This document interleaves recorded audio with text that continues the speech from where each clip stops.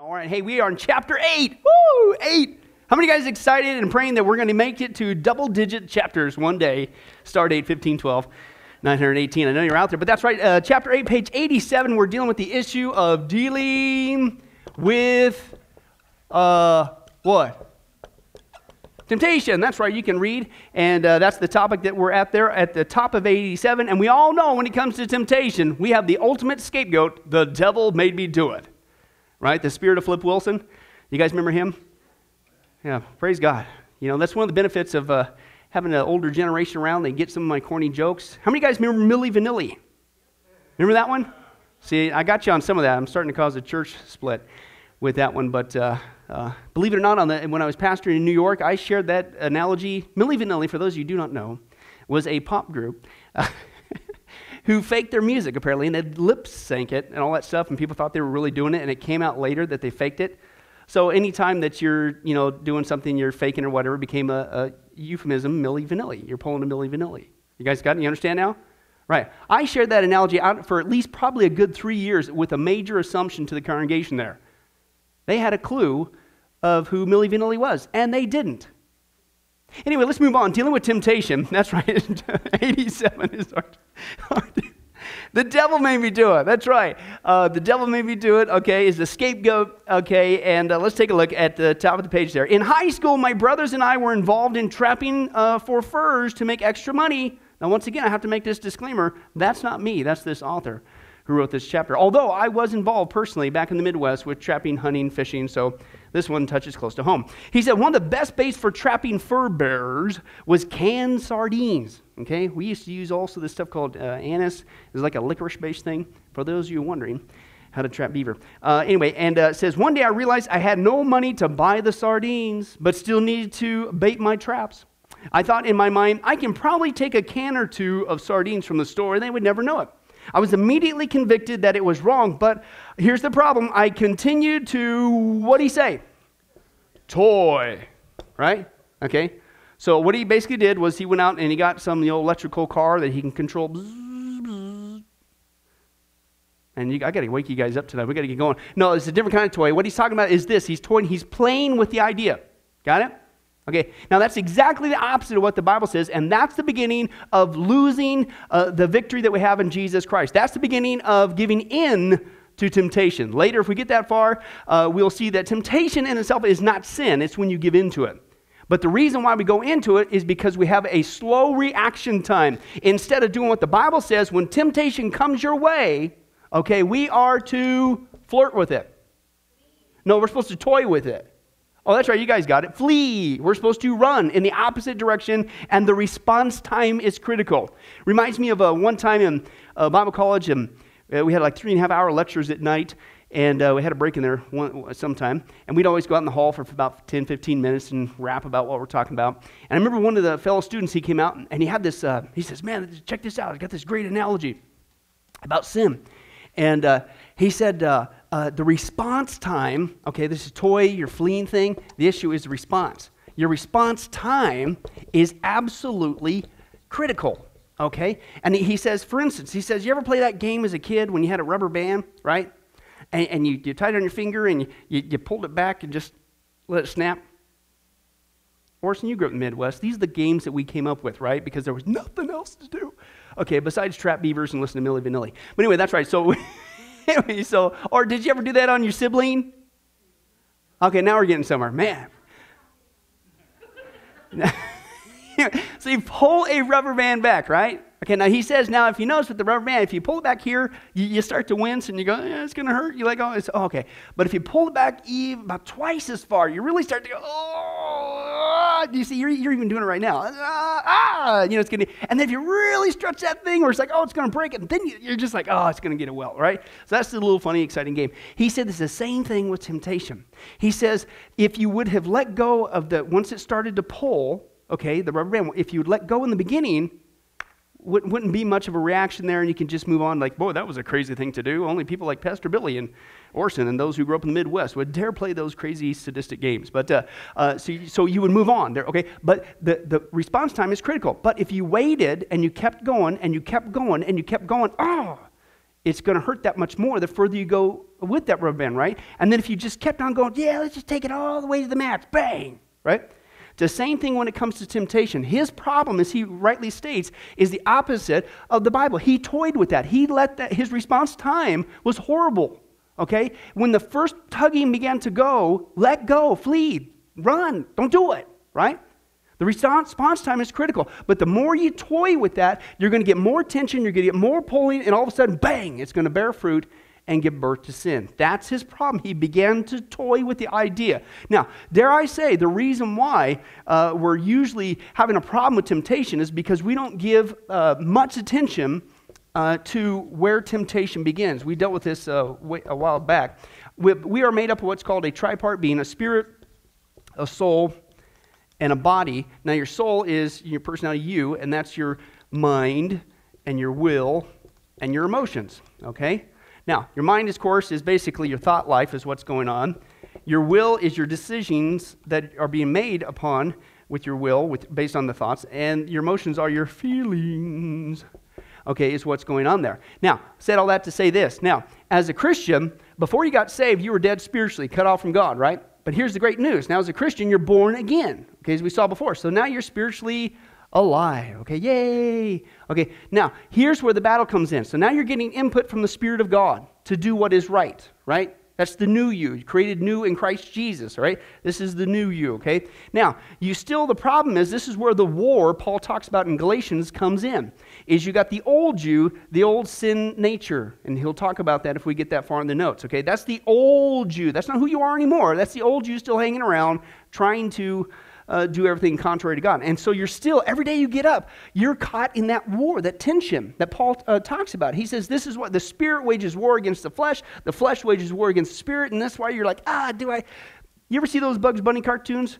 Or whatever those cartoons back in the day, they always had the angel and the devil on the shoulder. Believe it or not, that's pretty accurate to what's going on every single day. Now here's my whole point. I said all that goes on in your mind. Where did this guy's downfall come from? He was in there, he's going to, get some sardines. Nothing wrong with that, okay? But all of a sudden, something entered his mind. Now, you can get into a theological debate. Where did that come from? Did it come from his own sin nature? Did it come from the influence of this wicked world system? Did it come from Satan or demons, some demonic issue? I don't know. But the point is, either one of those inputs is down here, starts here, okay? Then, all of a sudden, he starts getting convicted. Guess where that input's coming from? God saying, no. And so you basically have that going on all the time. Now listen, we don't pay attention to our mind. We're so lazy with our minds that we deal with the after effects instead of tracing it back to this time. And if you're going to have good response time and to where you're not constantly falling for temptation instead of dealing with temptation, you have to pay attention to what goes on to your brain. But we're not. Our brains are so used to doing whatever they want, thinking whatever they want, however they want, we just don't pay attention to it. I call it backing up the train, okay? A train goes off the rails here and creates a big old giant wreck, okay? You just got to ask yourself, okay, where did it get off track? Okay? And so if we're guilty of a sin, maybe even a repeated sin, you have to at least at some point back up the train. Because at some point before you committed that sin, okay, you were walking along your track with Jesus and things were apparently going pretty good, but somewhere along the track you started to veer off, right? That's what I call back. So back up the train. Where did you veer off? And I'll guarantee you, okay, it started somewhere over here. Some thought entered your brain. It either came from your old man, as we're going to see. It might have been something you saw on TV. Might have been a song on the radio. Might have been somebody else's behavior. Might have been what you saw. Might have been what you heard. But it triggered a thought. Now listen, because you toyed with that thought, la la la la la la la la la, bang! Like the rubber band, it snaps back. You got, oh. And I don't know about you, but finally when I began to understand this process of how we are made and our makeup and how we process information even spiritually, it was like, finally, now I understand why I'm doing what I'm doing, even in the negative sense. And if I want to experience more consistent victory, I'll tell you what, the number one thing I better be paying attention to is my mind. And then if I don't want to have so much temptation, has nothing to do with legalism, we talked about this before, then I better pay attention to what influences my mind. And the two big influences in my mind have to do with my eyes and then my ears. You want to knock out 80% of temptation, dare I say, to throw out a large number, then pay attention to what goes in here and what goes in here. And if you can maintain what goes in here and keep it in a godly fashion, guess where your brain is? Exactly what Paul said. You think on whatever is right, lovely, trustworthy, praiseworthy, excellent, and true. Hey, the peace of God. Yay. Right? But if you want to put in sin and sinful stuff and a bunch of things that's anti-Jesus, anti-God, and encourages you to sin, this doesn't affect me. Yes, it does. Because eventually you toy with it long enough, bang, you're going to make a decision on that thought. Oh, yeah, hey, and you start toying around with it, bang, you're going to sin, and then your feelings come around. It's like, oh, what a goober. Jesus, would you please forgive me? Why did I do that? And if you're tired of again, constantly be under the gun of not experiencing the victory over temptation, again, get back here, pay attention to what goes on to your brain. He toyed with it. He didn't flee with it. If you get to the point where you're so used to paying attention, moment by moment, what goes through your brain, then here's the great news. You're going to understand the victory of the verse that God says there is no temptation that has seized you that's not common to man. God has always provided a way out of every single one. But we usually don't take the way out because we're not paying attention to what's going through our brain. Pay attention to what goes through your brain, and then the moment, listen, something that is counter to what God would have us to do, you don't toy with it, you flee with it, continue on and have a great day with Jesus Christ. Do you see how it works? It's nuts and bolts, it's practical Christianity, but I'm telling you, until we get a handle of how we work, we're always going to be dealing with the after effects. We're always going to be dealing with the train wreck. I'm more interested in not just look at all that wreckage, I got to clean up the wreckage. Okay, I got to confess that wreckage. I want to know, I don't want to wreck anymore. So how did I get off track? And I don't want to do that again. You see what I'm saying? That's what we're talking about. But he toyed with the idea, and here's what happened. The longer I thought about it, the more appealing it became. See, response time is critical. As soon as it came, wow, get out of there. But he toyed with it. And he says, okay, so eventually I went to the store, and I walked in the shelf where the sardines were. I slipped 2 cans in my boots, and I went to the checkout counter, and I bought a piece of gum. Satisfied no one had seen me, I headed off to my bait traps, and I had allowed temptation to overcome me. As a result, it was what? Sin, okay? Temptation itself is not sin. It's when you give into it. But the reason why we give into it is because we don't flee from it, we toy with it, okay? And that's what he says, okay? He says, I had allowed temptation to overcome me, and its result was sin. Was the devil totally to blame for my sin? Well, 50%. The other half was Junior. It was Junior. He was right there, right, Junior? No, I got your attention now. That's good. No. Okay, he wasn't to blame. Okay, he might have had an influence, but who is responsible? Okay, a thought is not a sin per se. Okay, it's what you do with that. A temptation, if you will. Okay, it's what you do with that. And at some point, we decided what we were going to do with that. Yes or no. Am I going to go there or not going to go there? Okay? Temptation is not a sin. It's when we give into it. All right? What is temptation? The Greek verb in the New Testament translated to try is to tempt, is your first blank there. To tempt is the Greek word periadzo. Let's say that. Right on. Maybe next week, Daniel, everyone will say that like I asked them to. And the Midwest humor silence was deadly. That's right. But anyway, that's right. The periadzo. Woo! What a night. Which carries with it many contents to the negative meaning of an enticement, is your next blank there. Enticement to sin. Enticement to sin. James uses it in this way in his epistle. He writes, let no one say when he is what? Tempted, I am tempted by God. Now that's a serious charge. We'll get to that in a second. He says, for God cannot be tempted by evil, okay? And he himself does not tempt anyone, okay? So temptation, that's your next blank there. Temptation is when we are enticed to do something that is displeasing to God and against his law. Okay, got it? That's the whole thing. Now, I think we talked about this before, maybe just in passing, but I want to bring it up here on this issue. There's the one English word, test or tempt, okay? But there's 2 different Greek words. Okay, that's being used in the scripture. The first one is your dokimazo, okay? The next one is the one we were just talking about, is periadzo, okay? So how many guys are going to name your next 2 cats that? You should. But anyway, that's right. Dokimazo is the one that's used of God, okay?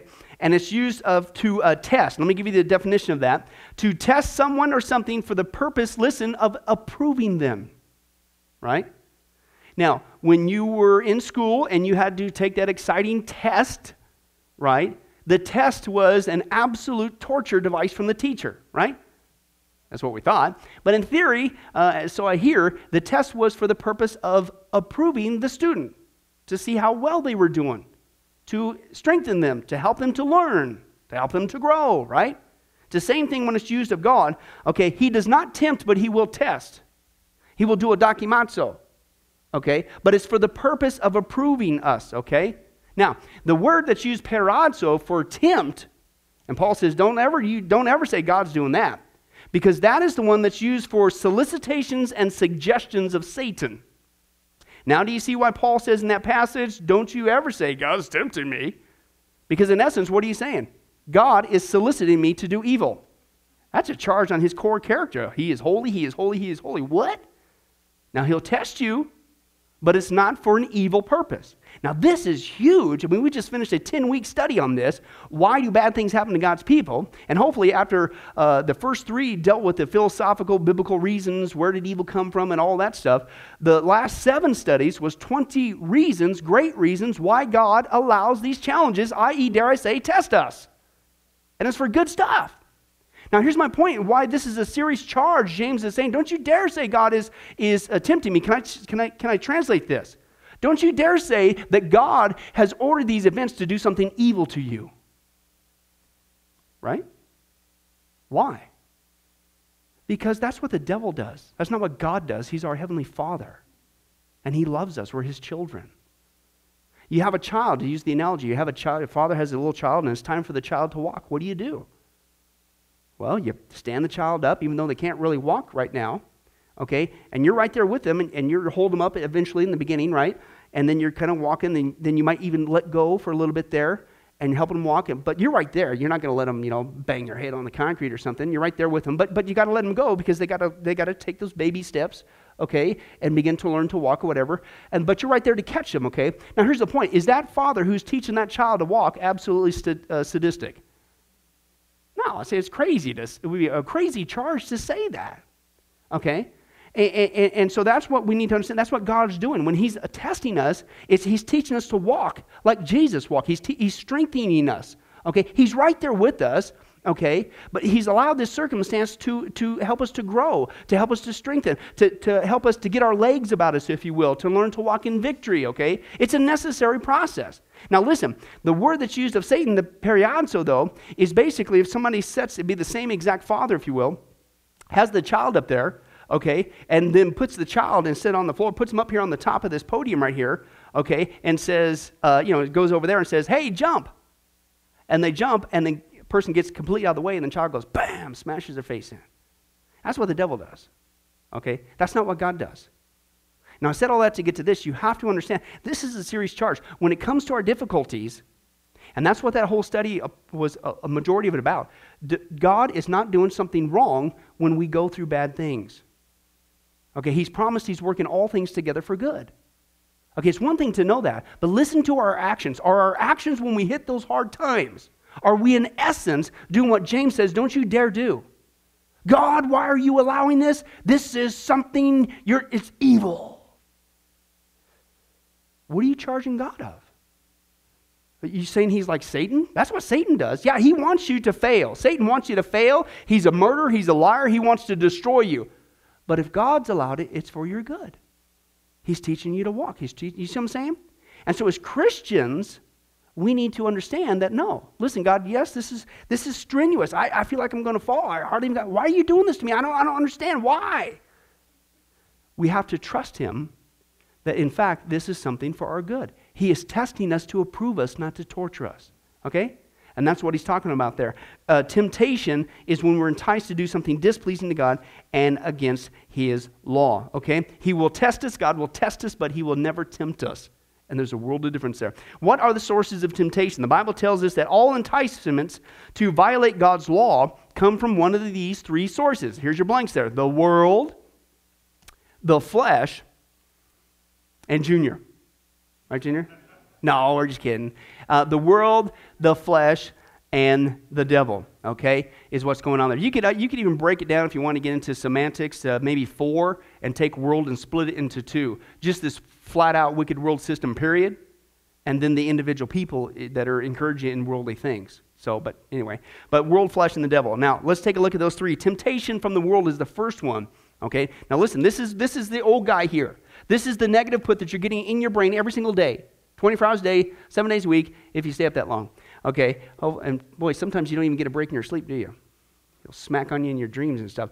Okay, but anyway, so every day you're getting input from God up here and then the negative guy here, but this negative guy is broken down into the world, the flesh, and the devil. Okay, is what's going on there. Let's deal with that first one. In John's first epistle, he states the following: do not love the world, okay, nor the things in the world. Why? Well, because it's a heart issue. If anyone loves the world, the love of the Father's not in him. Oh, I love God, I love Jesus. Woo! Really? A man's God. Let me share that exciting quote with you. He says this: a man's God is that for which he lives, for which he is prepared to give his time, his energy, his money, that which stimulates, rouses, excites, and enthuses him. So whatever gets the majority of your time and affection, that is your God. And the Bible says if it's not God of the Bible, the one and only God, it's called an idol. And that's exactly what he says here.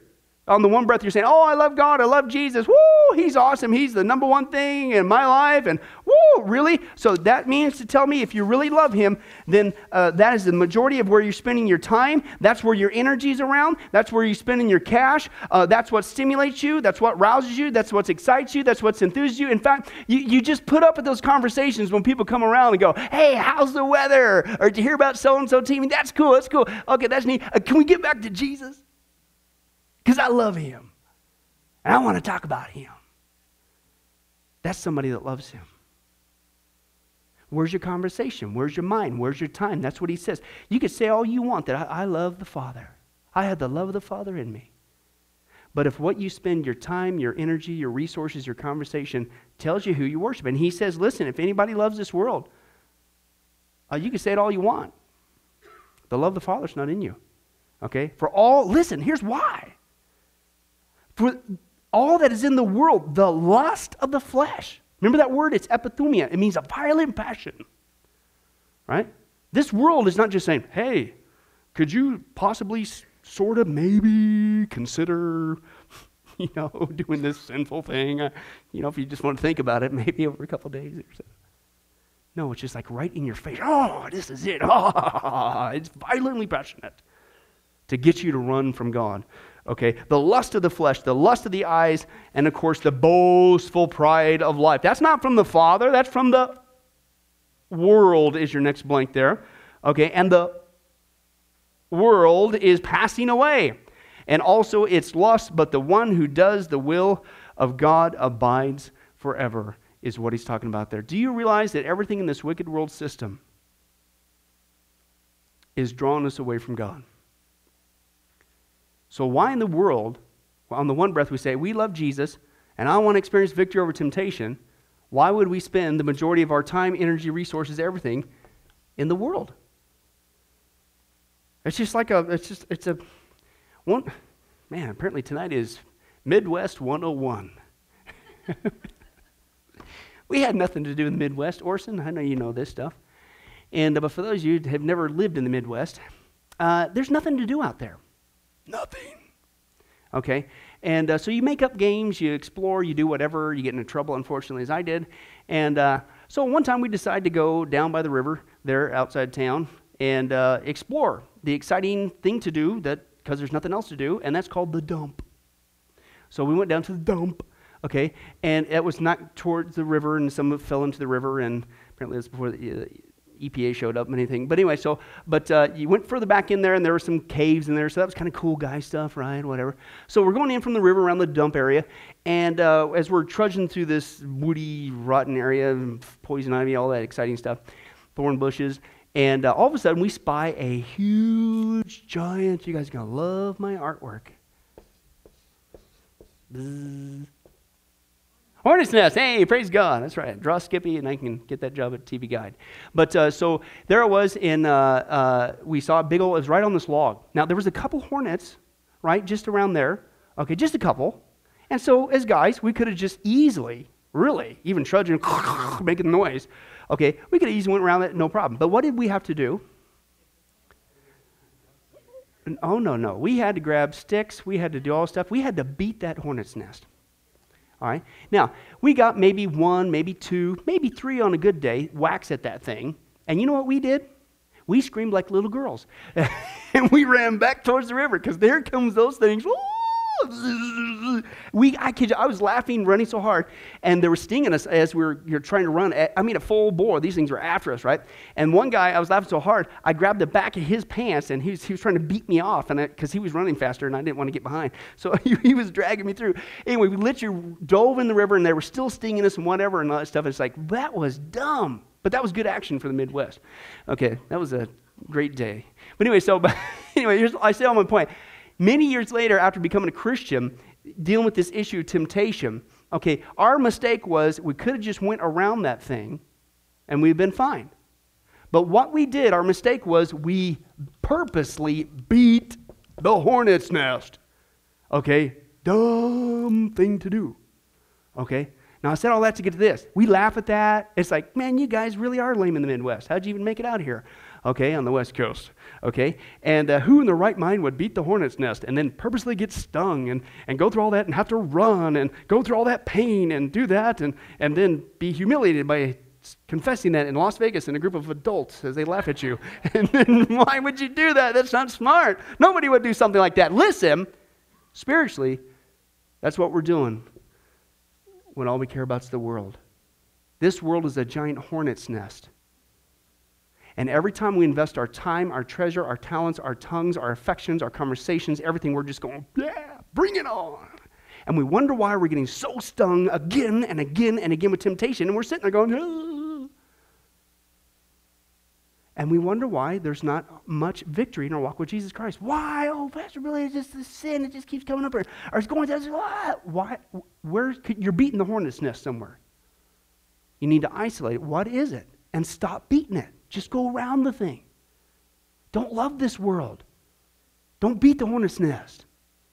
Not saying it's all going to go away, but it's going to go down quite a bit, okay, is what he's talking about. Here, the word world is the Greek word kosmos, or cosmos, okay, is being used in the sense of, listen, an entity hostile to God. So again, that adds like insult to injury. We say, oh, I have a loving relationship with God the Father through Jesus Christ. I love him. He's so awesome. But you know what? I am going to spend the majority of my time and affections with the number one enemy who is hostile to the one I say I love. We don't think of the world that way, do we? We play with it. Can I use his word that is up here somewhere? Toy with it. And again, it's hostile to God. But look at the world. If you could now draw this into more like the earth, it's a giant hornet's nest. Why would you play? Why would you toy? Why would you beat on something that's going to cause you such great pain and, dare I say, hurt the heart of God? Okay, let's continue on. As he says there, he says, and is always seductive, a seductive influence which Christians should continually resist. Okay? And this is the other thing. See, the enemy, well, if we get that far, the enemy says Satan is the God, the little g of this world system, right? So again, that adds even more insult to injury. Let's define that enemy that is hostile to God that we're playing with, the world. It's Satan. On the one hand, we say, I love God, I love his kingdom, I love living for him, but on the other, I'm going to go in the devil's playground. But we need to understand the character of the enemy. On top of that, it's bad enough we're hurting the heart of God, but who is this enemy? This enemy, Jesus said, is a murderer and a liar. He's a liar. He wants to hurt you. He wants to harm you. So you're chumming up with somebody, if you will. I'm going to use a strong analogy here. You're chumming up with somebody who's a mass murderer. Oh, who would ever hang out with a mass murderer? I mean, that's pretty risque behavior. What? That's who Satan is. And that's who's in charge of this hornet's nest that we keep beating and we wonder why you know what I'm saying? So we can't play that. And I say those words because, listen, that's what the Bible says. James chapter 4, turn there. And this is what he says. Very stinging words. But if anything, it should grab our attention. James chapter 4, okay? And here's what he says, number 4. And he's talking about fights and quarrels. Where do fights and quarrels come from and all this stuff? It's because you want what you want, and you're going to get what you want. That's what the world says, right? It's all about you. Get what you want. It's all about you, okay? And he says this in response to that, James chapter 4, verse 4. He says, you adulterous people, don't you know that friendship with this world is what? What? Hatred. Wow. So now it's not even self-defeating, it's beating a hornet's nest, and that's where all the temptations come from. That not only hurts the heart of God, that's not only chumming up with a mass murderer, God's ultimate enemy, but you're basically saying, I hate you, God. Wow. Has the world done a masterful job of masking its real reality upon you and I? To where it's God's enemy and the enemy of our souls, and yet we play with it so often. He says it's hatred towards God. Anyone who chooses to be a friend of this world becomes a what? An enemy of God. That's some serious words that are used there, okay? And that's what it is. But again, this whole issue is, where does temptation come? How am I going to deal with it? This is strong words. This is convicting words. This is from the Scripture. But this is how serious. Do you really want to deal with temptation? Do you really want to experience the victory that we have in Jesus Christ? Then you have to take this first of the 3 enemies who every single day is enticing you to do something evil and against God, and to ultimately lie and kill and steal and destroy, and if he can, to murder you. See, that's the other thing we don't get. This world would say, hey, go out there and get drunk. Yes, that's probably not a good thing to do as Christians. The Bible's very clear about that on drunkenness. Well, do you understand, from a spiritual point of view, why the enemy would want you to do that? His character has been revealed. Because if you get drunk enough, there's good odds, if you will, to play that game, that you might die in a crash. You're dead. Or if he can't get you, then he'll get you to smash into somebody else, and they're dead. Or get all of you in one shot. You see, that's who we're dealing with here, right? Why would somebody want to, we're enticed by this world system to commit fornication or do something like that? Well, maybe, hopefully, from the enemy's point of view, you can get some disease and die.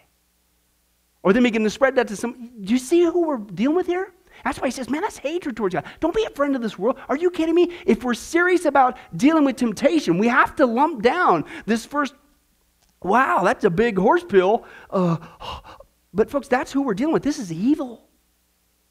This is an evil empire that we're currently walking on. And if we want to experience the victory, we have to deal with the kind of world that we live in and its motives and the character of the one who's ruling it, i.e. Satan, if you will. Okay, and I use that loosely because he is the ruler of this little world, but that doesn't supersede, praise God, the sovereignty of God. But that's a whole other study, as we know. But that's what he's saying. This is serious stuff. If you want to experience the victory, you have to understand your first enemy, man. And it's everywhere. And we need to flee. We need to run from it. The world competes for the love of Christians, and one cannot love both it and the Father at the same time. Okay? The word cosmos means order, system, or regulation, and indicates that the world is in an order system, but in every instance, and there are many, where a moral, is your next blank there, a moral feature of the world is in view, this cosmos world is said to be opposed to God. Okay? Opposed to God. It is declared to have originated in its plan in order with who? Satan. He promotes it and is its prince and God. This cosmos system is largely characterized by its ideals and entertainments. How does the world get its ideals and entertainments into our mind?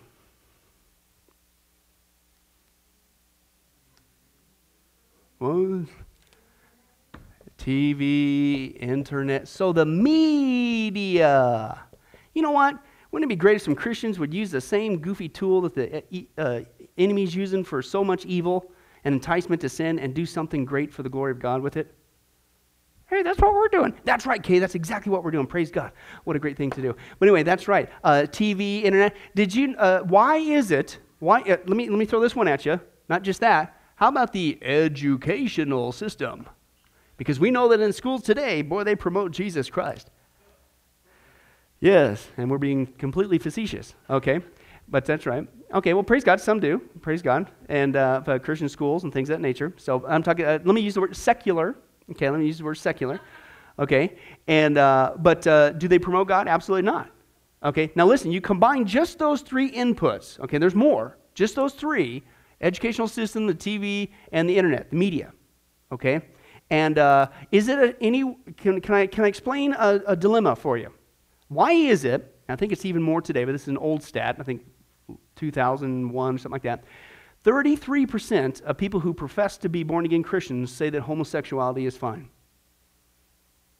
And now we even know churches even not just split over the issue, but they have even said that it's okay for somebody behind the pulpit to be engaged in that behavior. How could that be? Leviticus, Romans, Old Testament, New Testament, this isn't even something you got to like even search high and low. It's all over. Okay, I mean that's a basic one. How in the world could you slide? Because can I tell you something? Here's the reality. What is the educational system teaching? Secular.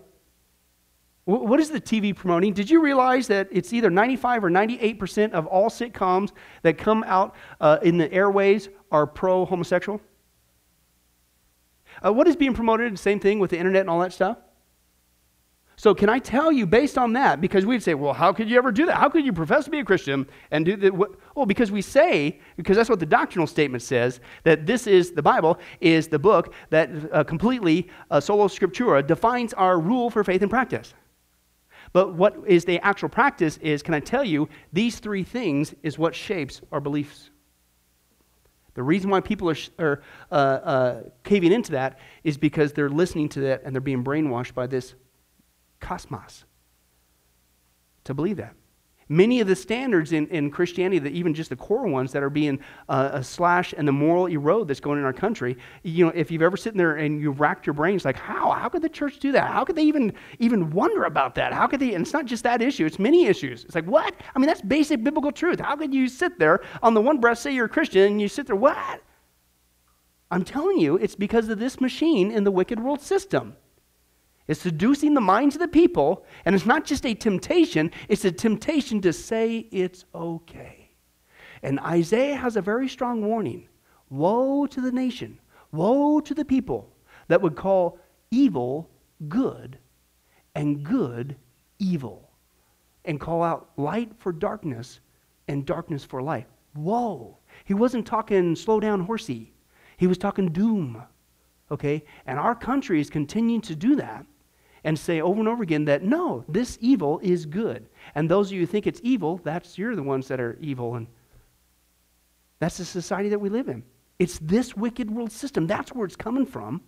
That's the importance of being disciples for Jesus Christ. That's the importance of daily, as we saw, being in the Scripture ourselves and constantly being under and learning to be these disciples, like studies like this and on Sundays and elsewhere, so that we can know the Bible. Because our brains are being shaped and formed in one fashion, one way or another. And it's either God or it's this world system. And if it's this wicked world system, is it any wonder we have what we have? Okay? And that's what he says there. It is from Satan. He promotes it and is its prince and God, little g. This cosmos system is largely characterized by its ideals and entertainments, and these become allurements to the Christian who is in this cosmos, though here's the point, you're not to be a part of it. Don't beat the hornet's nest. Okay? These features of the cosmos are often close counterfeits of the things of God, and in no place does the believer need divine guidance more than when attempting to draw a line of separation between the things of God and the things of Satan's cosmos. Listen, the other reason why is not because the unfortunate promotion of this entity in the negative, it's because Christians don't understand and they don't know the positive. So they cannot draw that line of distinction. They don't know. Because the Word of God is either not being taught in many churches today, and it's become a feel-good message, and you're more concerned about finances or attendance than you are in faithfully preaching the Word of God. And if you're faithful to preach the Word of God, the Bible says that half the time you're going to be convicted, which is for our good. But see, if you want to grow a church, as the experts would say, you never talk about hell. This is in the church today, folks. Never mention the hell. Don't ever talk about sin because you want people to feel good when they come. Okay? Don't talk about God's wrath. Don't do a message on the last days. Don't talk about that. And you know what? It works. You'll get a whole slug of people. You'll get people, they'll feel so good about themselves. They'll even feel quasi-spiritual. But if you had a church that's 500 people and only 5 of them are born again, what in the world did you just accomplish? It is the truth that sets us free. I want to know how to win over temptation. But if I'm going to win over temptation, i.e. a solicitation to do sin, to do evil, I have to deal with the sin. I have to know where is it coming from. I have to know the sufficiency I have in Christ, that I don't have to give in to that. I have to talk about it. But if you never talk about it, you are actually helping people stay in bondage. That's not a service to people. That's a detriment. And that's what, unfortunately, many churches today have gotten snookered into. Let's finish this up. We need here to also be reminded of a verse that we're becoming familiar with from the Apostle Paul. Romans 12:12 states, and do not be conformed to this what? This world, this hornet's nest, the world that's an enemy of God, that says I hate God, and don't let that thing shape you. Don't let this educational system secular. Don't let the TV, don't let the internet, don't let this world beliefs mold you. Is what he says there. He says, but be transformed by the renewing of your mind. That's from the Word of God, so that you can prove what the will of God is. That which is what? God's will in comparison to what the world says. See, that's the lie of the world, isn't it? It's that you need to do what is sinful. You need to do what is wrong. You need to do this thing because that's it. That feels good. It's all about you. And woo, that's awesome. No, God's will is good. It is perfect. It is acceptable. There is not one command in Scripture that is bad for us. And that's the lie of this wicked world system. Take shortcuts with God and you're going to have a great life. He's out to destroy you. But when you do it God's way, hey, that's the path to a good life, an acceptable life, and a perfect life. Do you see how the enemy has completely twisted it around? Do it God's way and enjoy the blessings. Always had a guy that I sat under my first internship. He always had that phrase, Pastor Bill. He said, be obedient and be blessed. Every commandment in Scripture is for our good. God loves us. He knows everything about life. He's the one that gave us life. He knows how to give us a good life. Follow Him. Follow me, Jesus said. My yoke is easy, my burden is light. That will drag you down and destroy you, and if He can pull it off, the enemy wants you dead. Don't put that yoke on. Let's continue on as we close. We are constantly bombarded by temptation to be conformed to the world of our culture, accepted attitudes, actions, and standards. Attitudes, actions, and standards, which are in direct opposition to God's. Okay, we want to do as the crowd is doing, so we will not look or appear different, or appear to be different. Isn't that funny when you're growing up real quick? This is another Midwest thing, unfortunately, tonight is a theme. Growing up, that you told your parents, no, I want to dress this way. I'm trying to be me. I'm trying to be unique. And you look out and you realize as you get older, the way you were dressing was just like everybody else. So much for being unique. But anyway, that's right. Hey, this is fine when it does not involve a compromise of God's truth. But when it does and we conform, we become an enemy of God. Let me do one thing as we close. I'm going to read you a story, a great one of my favorites, dealing with this issue. See, in this world, we might get to the point where we're saying, yes, this world is a big, giant hornet's nest that's a big, giant enticement to sin, okay? But what we do is we categorize sin. We toy with it by saying, well, we don't even consider it a sin. And let me give you one of the biggest sins that are out there today. It's called idolatry in the Bible, but we don't call it idolatry, okay? Because it's great for our economy. It's called materialism. Okay? And you're never satisfied with what you want or what you got. It's called coveting. It's one of the 10 Commandments. It doesn't get brought up too much. But listen, you run that thing and it will destroy you every single time. We'll close with this story. This is what this wicked world system, this is the first of 3 enemies we got to deal with every single day. And he wants you to run like a rat for all the things of this world. Do not love the things of this world or the love the Father that's not in you. Not saying that only a good Christian lives in a cardboard box. I'm not saying that. But if all you live for is this, and you got to have more, and you got to have more, and you got to have more, he's out to get you. We'll close with this. Leo Tolstoy, he once wrote a story about a successful peasant farmer who wasn't satisfied with his lot in life. Right? God says, be content. But that's the temptation. You toy with that long enough. God, hey, how many guys ate something today? How many guys have clothes on? Praise God. Y'all raise your hands. Okay. And so how many guys have a place to sleep tonight? Hey, praise God. God's good. Isn't life wonderful? You seek first his kingdom, his righteousness, whatever you eat, what you drink, what you wear. Hey, life is good. But see, that's not good enough from this world, is it? You got to have more. See, that's the temptation. Here's what he says. This guy was not satisfied with his lot. He wanted more of everything. And one day he received an offer for 1,000 rubles. He could buy all the land he could walk around in one day. The only catch in the deal was that he had to be back at the starting point by sundown. So early the next morning, he started out walking at a fast pace, okay? And even though by midday he was getting very tired, he kept on going, covering more ground, right? Because the more he could do, the more he can get, more. Well, he got well into the afternoon. He realized that his greed had taken him very far from the starting point. So he quickened his pace, and as the sun began to sink low in the sky, because he had to get back to the starting point or he'd lose the deal.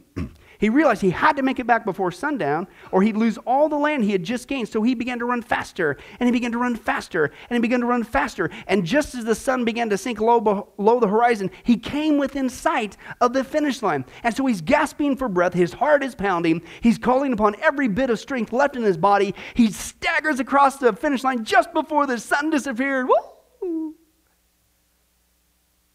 However, the man immediately collapsed, blood streaming from his mouth, and in a few minutes he was dead. Here's the pun of the story. Afterwards, his servants dug a grave. Oh, the man got his land all right. It was about 6 feet long and about 3 feet wide.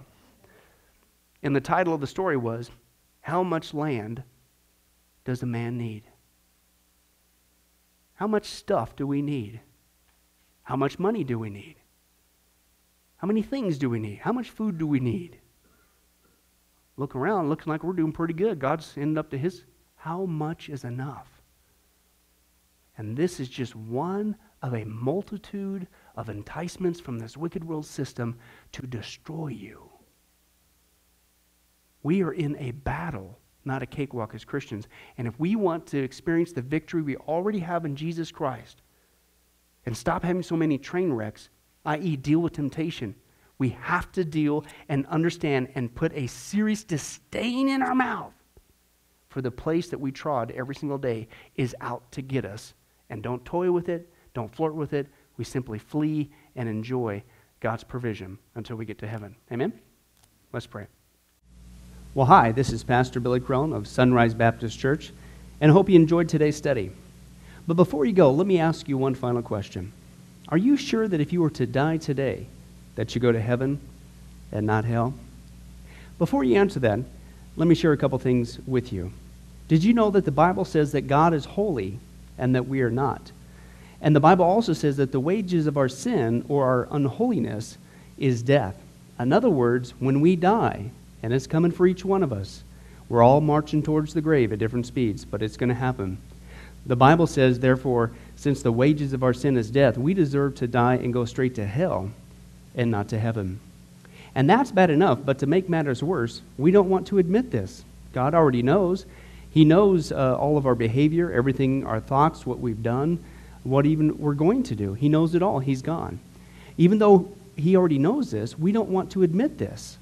And so, out of love and mercy, God gave us something called his law, or the 10 Commandments. It's kind of like his x-ray into our heart to show us what he already knows, that he is holy and that we are not. And it's this unholiness or sin that separates us from him. Let's take a look at God's x-ray, if you will, his divine law, to show us what he already knows. The 10 Commandments, the 9th one says this, you shall not bear false witness. Okay? That's called lying. Okay?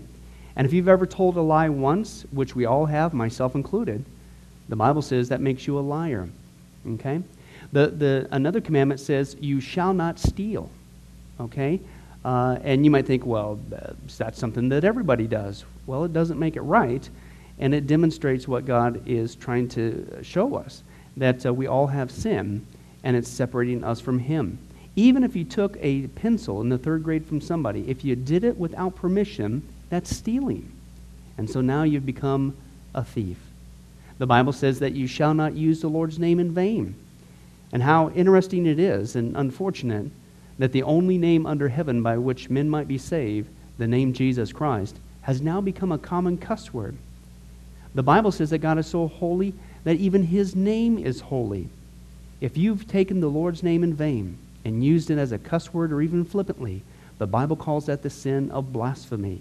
And so now you become a blasphemer. The Bible says you shall not commit adultery. And Jesus says if you even look at another person with lust in your eye, you've committed adultery in your heart. And finally, the Bible says you shall not murder. And you might think, well, hey, I haven't done that one. Really? Well, again, the Bible says that the sin of hatred is the same as the sin of murder. The only difference is you pulled the trigger, if you will, in your heart. You wish they were dead. And in God's eyes, it's the same thing in principle. Folks, that's only just a couple of the 10 Commandments. We didn't even go through all of them. But I think you're starting to get the picture. The Bible is correct. We have all fallen short of the glory of God, myself included, and that we are separated from God as a result. And so when our time comes, we're not automatically going to heaven. We are headed for judgment. We are headed for hell. Now let me tell you the good news. The good news is that God so loved the world that he gave his one and only begotten Son, Jesus Christ, to save us. Jesus Christ died on the cross. It was the death penalty of its day. He paid in full the price for our sins to be forgiven. Let me give you an analogy. For instance, even today, we could see that a person could commit a crime. They cannot reverse it. The sentence has been passed. The judge has slammed his gavel, and they are ushered off into their jail cell. And in this particular crime, they are going to receive the death penalty. And so they're behind bars just waiting for the time, waiting for the call for them to go and receive the death penalty. But believe it or not, as we know, there is a way that a person can get off a death row. And that is if the one in authority, the governor, would grant them a pardon. Now, they didn't earn it. They certainly don't deserve it. And there's nothing they could do to earn it because nothing can reverse their crime. Okay? Yet the one in authority has that ability to grant them a pardon. Well, can I tell you something? That's what God has done through Jesus Christ. The cross was the death penalty of the day. God sent his one and only Son to die on the cross, to take the death penalty in our place, and that if we would just receive his pardon for all of our sins, God is willing to allow us to get off a death row. He's willing to forgive us completely of all of our sins. That's the good news that I want to share with you. God loves you. The Bible says that God is not willing that anyone should perish, but everyone come to repentance. Won't you, if that's you, call upon the name of Jesus Christ right now? Won't you ask him to forgive you your sins? The Bible says that if you confess with your mouth Jesus is Lord and believe in your heart that God raised him from the dead, you will be saved. Won't you do that now, wherever you are? Please, take God up on his amazing, loving offer. I'll let you down. Man will let you down. People will let you down. But God never will. He wants to adopt you into his forever family. He loves you. He's willing to forgive you of anything and everything you've ever done, past, present, and future. It's amazing. Please, call upon Jesus now. Well, this has been Pastor Billy Crone of Sunrise Baptist Church. If there's anything that we can do for you, please don't hesitate to ask. Our number and information will come up here on the screen here shortly. And remember, I hope to see you in heaven. God bless. Thank you for watching this presentation from Sunrise Baptist Church. If you would like to send us a letter or any other kind of postage, you can reach us at 1780 Betty Lane, Las Vegas, Nevada, 89156. For more information, you can give us a call at 702-452-8599 or email us at bcrone@getalifemedia.com, or you can visit our website at www.getalifemedia.com. Billy Crone and this ministry can also be found on Facebook and Twitter. Join us for services at www.sunriselv.com.